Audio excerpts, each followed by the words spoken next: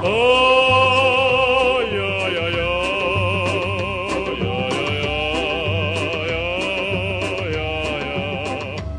It's Andy's podcasting podcast.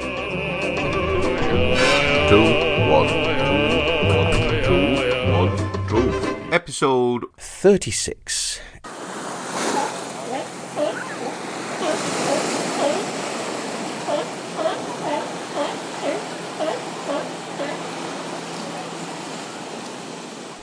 Hello, world. Greetings from La Jolla Cove. As you can hear, the sea lions are a bit rowdy today. Just went for a swim, and a couple of the young ones swam under me, 6 or so feet below me, showing off really, with their ease of movement in comparison to my ponderous and laboured floating. I had a snorkel mask on, so I'd have seen it quite clearly if one of them had decided to bite a chunk out of me.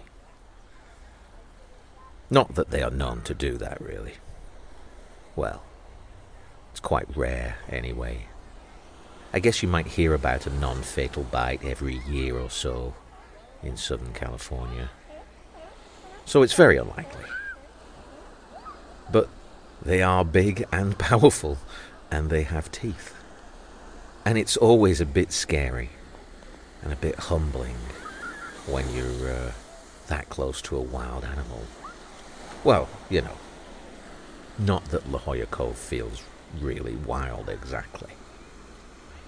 I suppose it's sort of wild light, a managed coexistence next to the hotels and fancy restaurants. But it's a great intro into the great underwater kingdom of the Pacific, if you ever get the chance to visit here. It's well worth a trip into the water. La Jolla, the jewel. Other than the sea lions, I saw a lot of Garibaldis today. You always see a lot of them. I guess that's the reason it's the state fish. If you don't know the Garibaldi, it's like a big fat goldfish. A goldfish on steroids. A goldfish that has eaten all the pies. It's kind of like what you hope your little goldfish will grow into when you win one at the fun fair as a kid, before you get it home and put it in a glass bowl and then flush it down the toilet a month later when it dies. What else did I see out there? There was a few bass, various types of wrasse, and my first sheephead, which is the transgender fish. Typical liberal California, I guess, allowing fish to be non-binary. The sheephead are all born female, and then come breeding time, a percentage of them switch to male and grow the necessary junk to fertilize the eggs. Yeah, good on them. Isn't nature wonderful? Saw a leopard shark as well the other day, heading down over near the caves. They're harmless sharks. Filter feeders, I think. They normally hang around the corner of the caves towards the shores, in front of the Marine Room restaurant. You've got to be careful if you go in over there. There's lots of rays in the water. Ray Liotta, Ray LaMontagne. Trouble, trouble, trouble, trouble, trouble, trouble. The sting is quite nasty if you step on him, I'm told. It's why you have to shuffle your feet if you get a seat in the first 5 rows of his concert.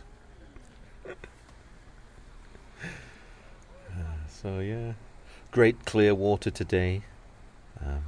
The lifeguard tower said the temperature was around 63 degrees, but it didn't really feel that cold. Although, I've noticed a lot of the locals are climbing into their thicker winter wetsuits now. The wimps.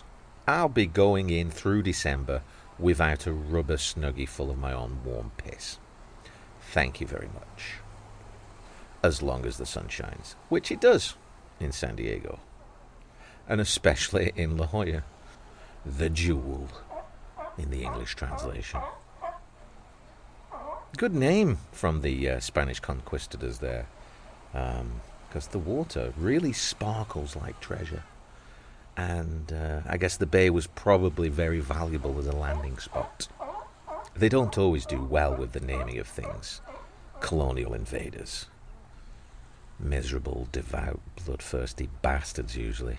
Always saint this, saint that. San Diego, San Francisco, San Clemente, San Juan. It's probably a product of their guilty consciences for waging genocide on local natives. You know, it's always good to have a god on your side while you do the bad shit. While you invade and drop bombs and kill people and steal things. You invoke the Almighty to share the blame. No, I'm not taking all these coconuts and gold for myself. No, it's for God. He wants me to have it. It's all in His name. And what do you worship? A giant snake? Oh, really? Oh, that's interesting. And what, you don't own the land but merely preserve it for future generations? Huh. Fancy that. Insane heathens. Accept Jesus or we'll burn your village and give you the plague. So you might be thinking, what are you doing back in San Diego, Andy? Didn't you leave there like 9 years ago? Yes. And I'm very sorry for no updates or new podcasts these last few months. The quick explanation is that Jen is on sabbatical. So she's getting time away from teaching to complete her many research and writing projects. And as this was coming on, we realized that we could rent out our place in DC and then use that money to rent somewhere else for half a year. So we loaded up the car over the summer, squeezed the kids on top of all our stuff and hit the road.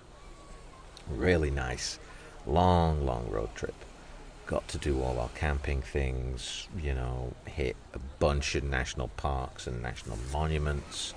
And, since we love and miss San Diego, we figured we really know how to do it here, even with all the continuing uncertainty around COVID. We decided to take a chance and have landed back in our old stomping ground. And the kids are pretty flexible, so we just pop them into the local public school. And of course we've had to downsize, but we've been, able to rent this nice apartment. And that's it. That's what's been going on, and that's why I'm here. I did want to try and record on the road, but even with lots of stops in incredible nature, it was just too much. The driving and the camping and the parenting logistics totally dominated the work part of my brain every day. And then I realized I just needed to take time just to be in it as well and just enjoy the experience. So I switched off all my electronics and just stopped and did the thing. The term mindfulness is thrown around a lot these days, and my choices were not in any way a mindfulness practice. I think they were more an obvious and conscious intention to focus and just be in the moment, which is often about doing nothing really and quieting the babble, of worry and ego in your head as much as anything. Just allowing yourself just to sit tight, see the beauty in a tree, watch your kids running around throwing stones at each other, doing dangerous climbing on jagged bits of volcanic rock.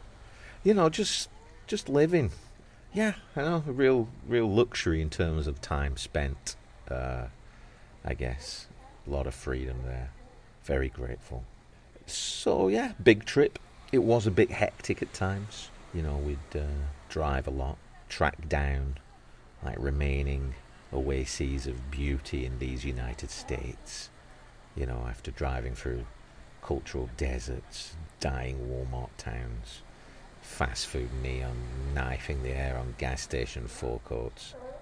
And then, we'd find the beautiful places, everywhere. Running down Indiana Dunes into Lake Michigan, watching the dusk light dance and move around Devil's Tower in Wyoming, waiting for my 6-year-old to take a dump in a cornfield in the middle of nowhere. Our main family bucket list is to hit every national park, but I think Blaze has a secret sub-bucket list that might be to take a dump in the most strange and inconvenient places that he can find. Cornfields 20 miles from any habitation, down in the bottom of canyons just as a storm's arriving, on crusty, rustic boats in the middle of high-altitude lakes. So yeah, anyway, we're back in San Diego, breathing the sea air, getting all the positive ions flowing again, getting back to running on my favourite beaches, trying to lose a bit of weight, bit of the COVID-20. I hope you're finding a similar peace and pace wherever you're at. Because, yeah, it has been a bit crazy this last year, to say the least. All the stuff. Perhaps you've lost someone close like I have. So, if you can, I hope that you are getting self-care in every day. Lots of deep breaths. And it does look like a lot of meditation and mindfulness podcasts have become very popular in the last year.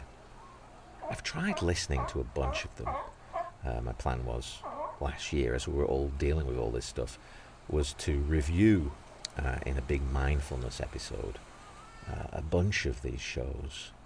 But as I started listening to them, I began to find that they weren't really working for me. A lot of them seemed quite nice, but also phony somehow. So I listened to a bunch of them, trying to do one of those mass review shows that I do occasionally. And I discovered that just listening to them and reviewing them was a real tedious chore. So a lot of them just sat on my phone, to be honest. And this word mindfulness just started, I started noticing it cropping up everywhere as a sort of catch-all cure for the very stressful moment that we're in. So I did try a few times to push on. I'd listen to a meditation show or hear various bits about mindfulness from all kinds of self-anointed New Age guru, life hacker types. And as I was listening, my interior voice would just be going, nah, you're just trying to fake it till you make it.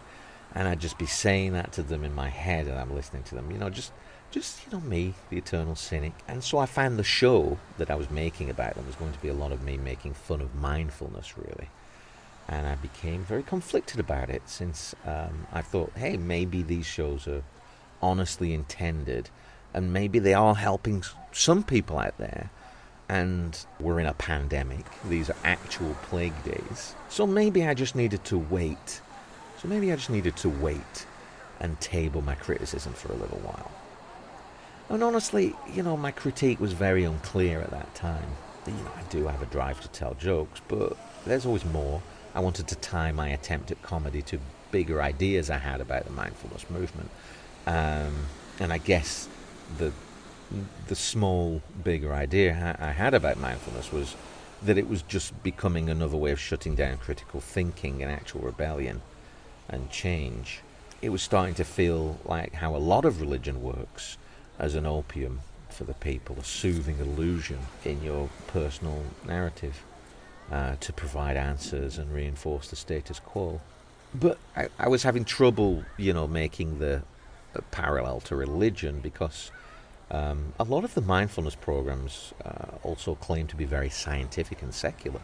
So it was also feeling a bit fake, maybe in a different way too, kind of like performative enlightenment, with a strong whiff of the performative politics, the corporate parties kneeling in kente cloth in the House of Representatives to honour George Floyd, but then actually doing nothing to reform policing and the justice system in the country. That kind of thing. So yeah, I hit the wall on the original mindfulness show because I was going very negative. But also on the flip side, I'm also drawn to anything that can help me or anyone disconnect from insane capitalist consumption and, the never-ending plague of wants and desires that we have in society. So another part of me was thinking that anything that can help us focus on simpler pleasures, regain a little bit of time and perspective for ourselves, has to be maybe a useful tool for everyone to have. It's so easy these days to get swept up in screen time and news and the daily grind, staring at the new iPhone, wondering what all the fuss is about. Looks like it's got a slightly better camera with which to take pictures to fill up your iCloud and never look at again. And then your iCloud needs more room for all these giant Ansel Adams photos you're taking of your lunch and your kids and the sea lions. Buy more room for all your photos, $2.99 a month. Rent more space for them. But is the iPhone 13 really better than the 12, the 11 or the SE or even the 6? Or even the Razr you had 5 years ago? Maybe getting your apps 0.2 seconds faster is not actually necessary. And what if, you're not actually a photographer? Do you need the world's most advanced camera in your back pocket at all times? Suppose it's led to a lot of great citizen journalism, people documenting their interactions with the police force, for example. But, they were doing that over 10 years ago with basic cameras. Do we really need an even better one? Seems like a weird created need to me. Sounds like what Marx warned us about when he talked about imaginary appetites. Marx wrote about how capitalism needs to create high-value objects that are ultimately arbitrary and unnecessary. To quote from his essay, Human Requirements and Division of Labour, under the rule of private property. The extension of property and needs becomes a contriving and ever-calculating subservience to inhuman, sophisticated, unnatural and imaginary appetites. So we get the constant fashionable purchases of new phones and the new car when the old one would do, although I am obviously sat on a beach in San Diego reading a quote of Marx off my phone.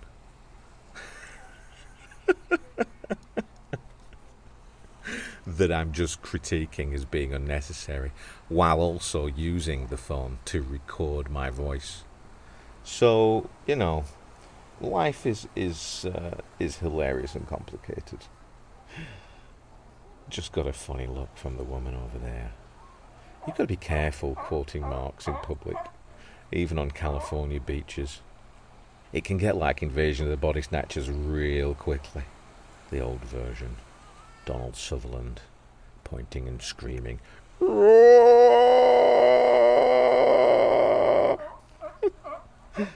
they think I'm doing a sea lion impersonation. So yeah, the question, as always, I guess, is how to do better. How do we unhook from the imaginary appetites of capitalism, where it is never enough? We just never have enough.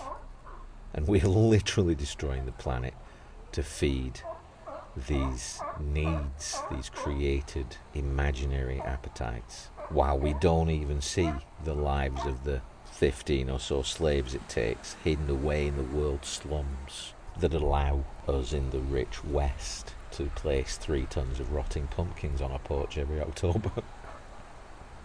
So, like I say, it's complex. Maybe we do need something like mindfulness to begin to detox from the worst aspects of our capitalist culture. And so I was conflicted in my first attempt to do the mindfulness episode, because maybe there's something good in it. And in that case, I'd be wrong to just dismiss and mock it like some troll. So I've had the mindfulness episode on hold. But then I found this great book called McMindfulness that summarized and then greatly expanded and systematically advanced the few very basic thoughts that I'd had about the mindfulness craze. And this book, McMindfulness, was written by a guy called Ron Purser, a professor of management at San Francisco State. And shortly after reading the book, I went back and did a search amongst mindfulness podcasts. You know, I thought maybe there'd be some podcasts talking to or about him, and it would, you know, give me a decent contrast within the movement about whether his ideas had been grappled with. But while I was looking for that, I discovered that he actually has a podcast of his own. So that's what this episode is about. So here we are. The mindfulness episode is back on track.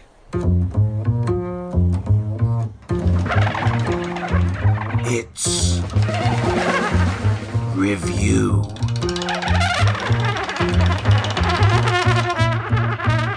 time.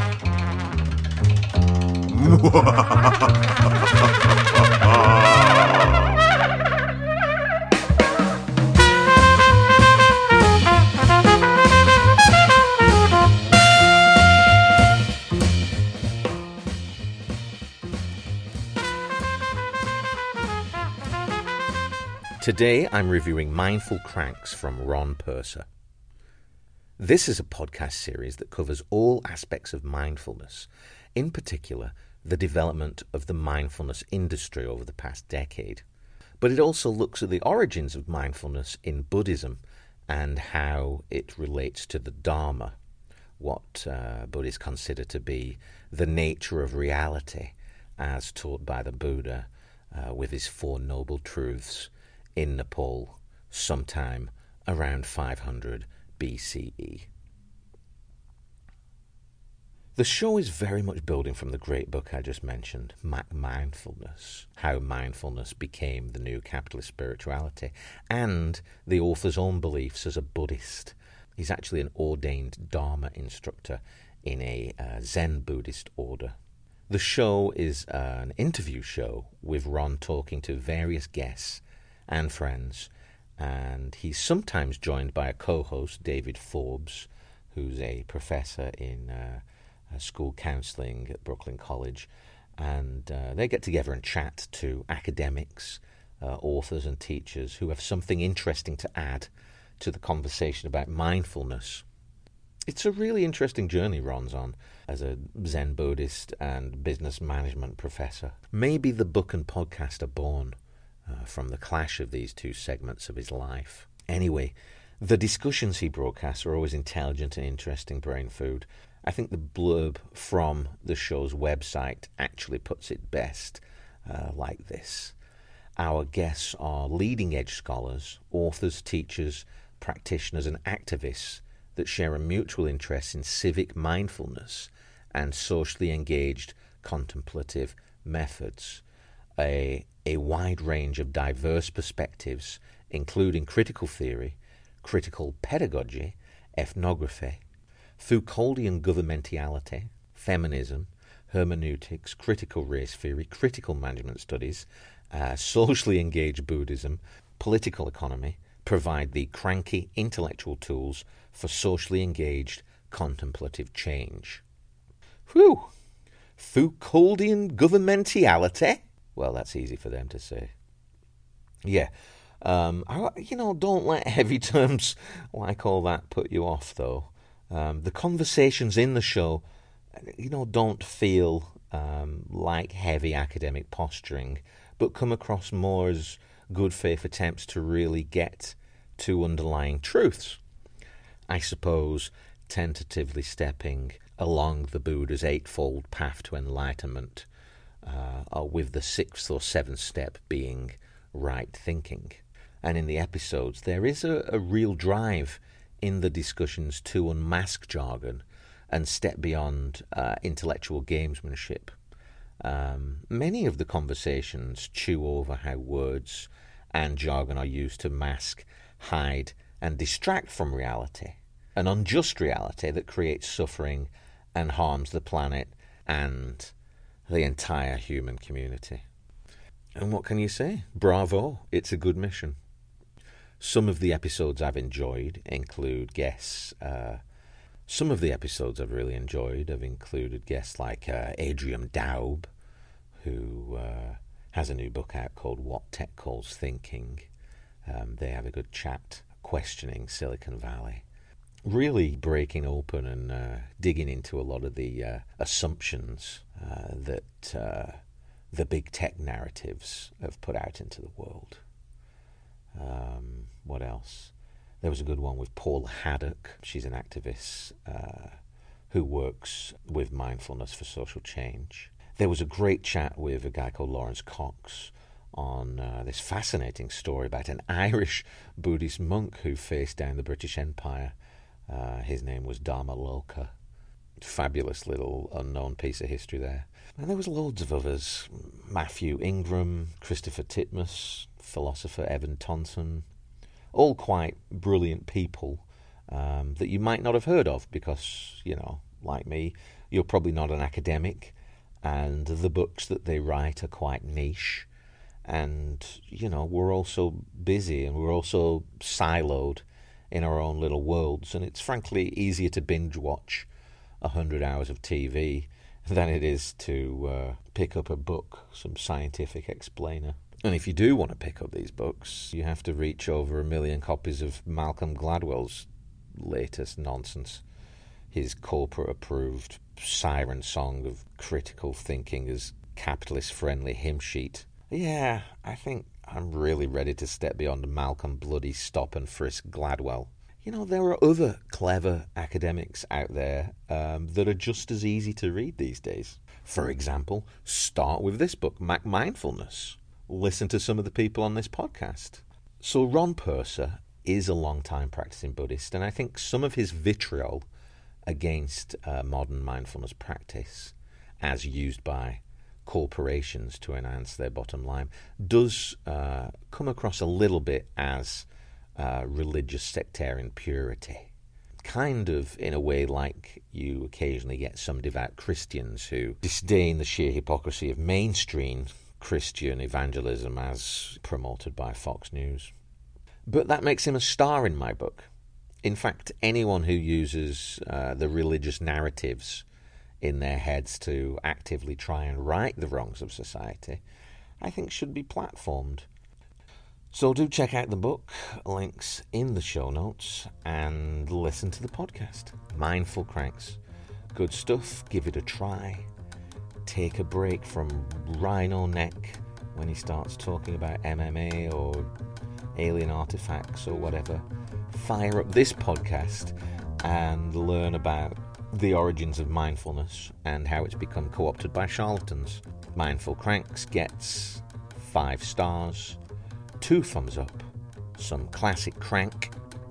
Pesky kids, get off my lawn! Get off my lawn! Get off my lawn now. Get off my lawn. A Dharma Raja.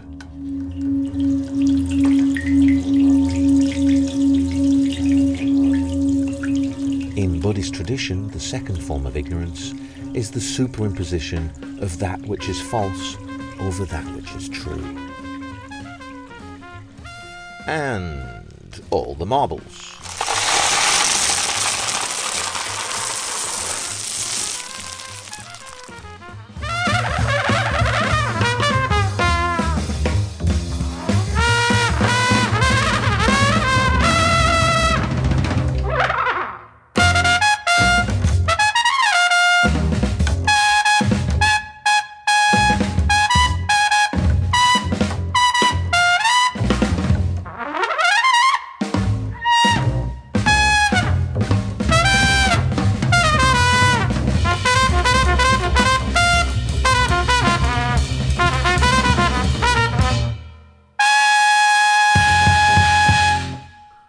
a.m.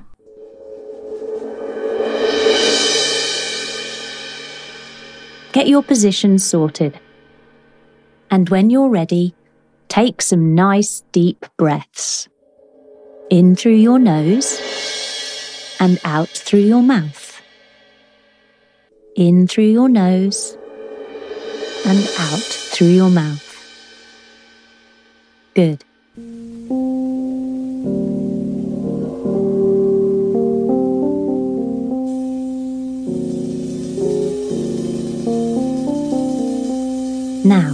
I'd like you to imagine that you and your mind is a big, lovely pond.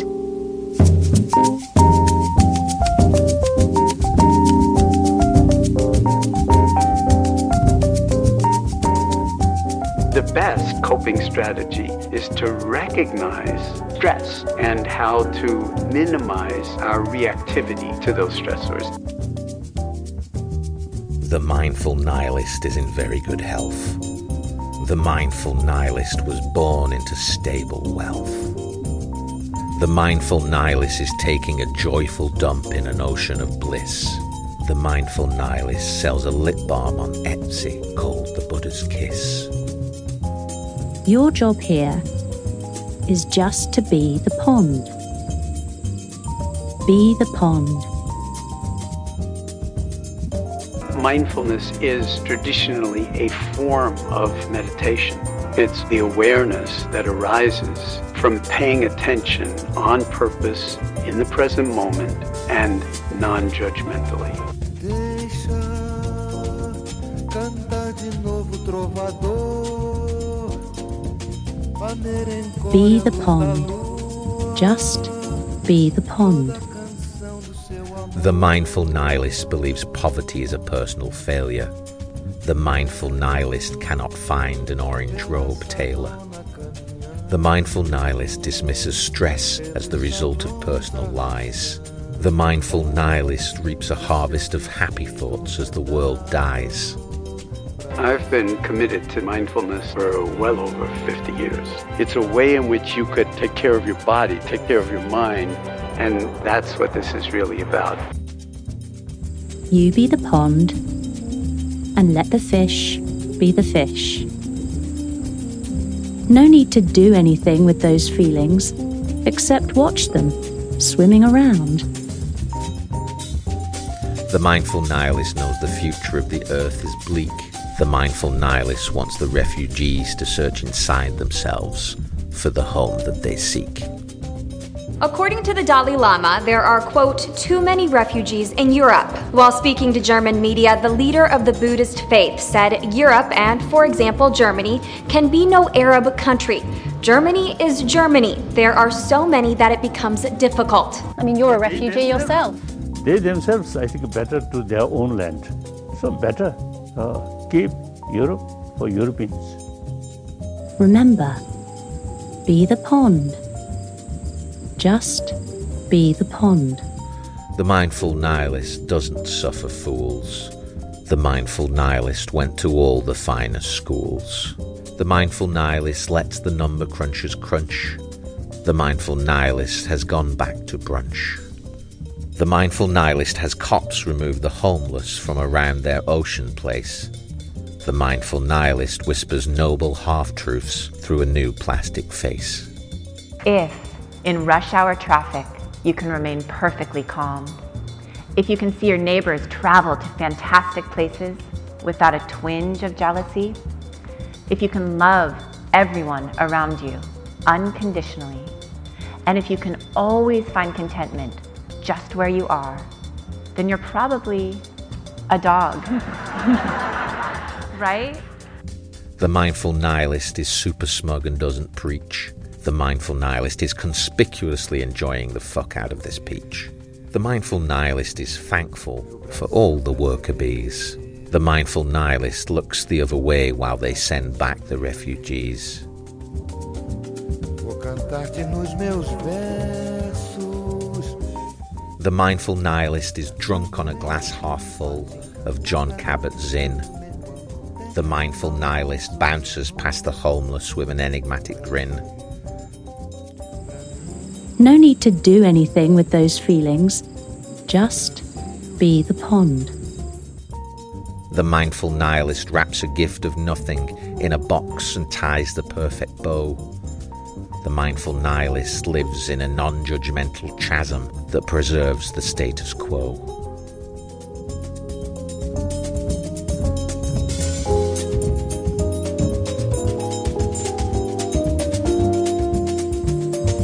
Remember, be the pond. Just be the pond.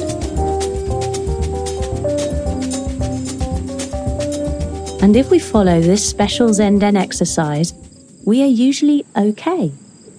Just watching all the fish swim around. Except sometimes we might feel like it's hard to let them just swim by. We might stop being the pond and find we've become one of the fish, like the angry fish. And when that happens, we might find ourselves saying or doing something that hurts other people. But we're not the angry fish. We're the pond. Be the pond. Just be the pond. That's a wrap.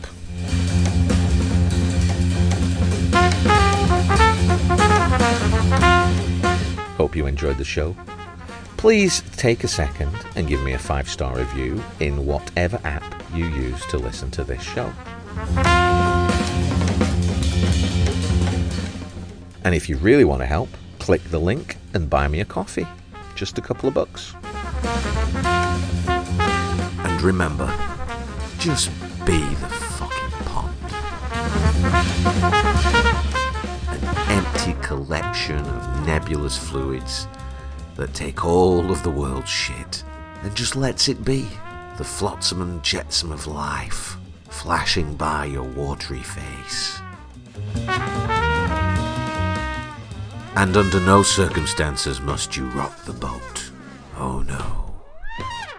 Never rock the boat. Have a great week.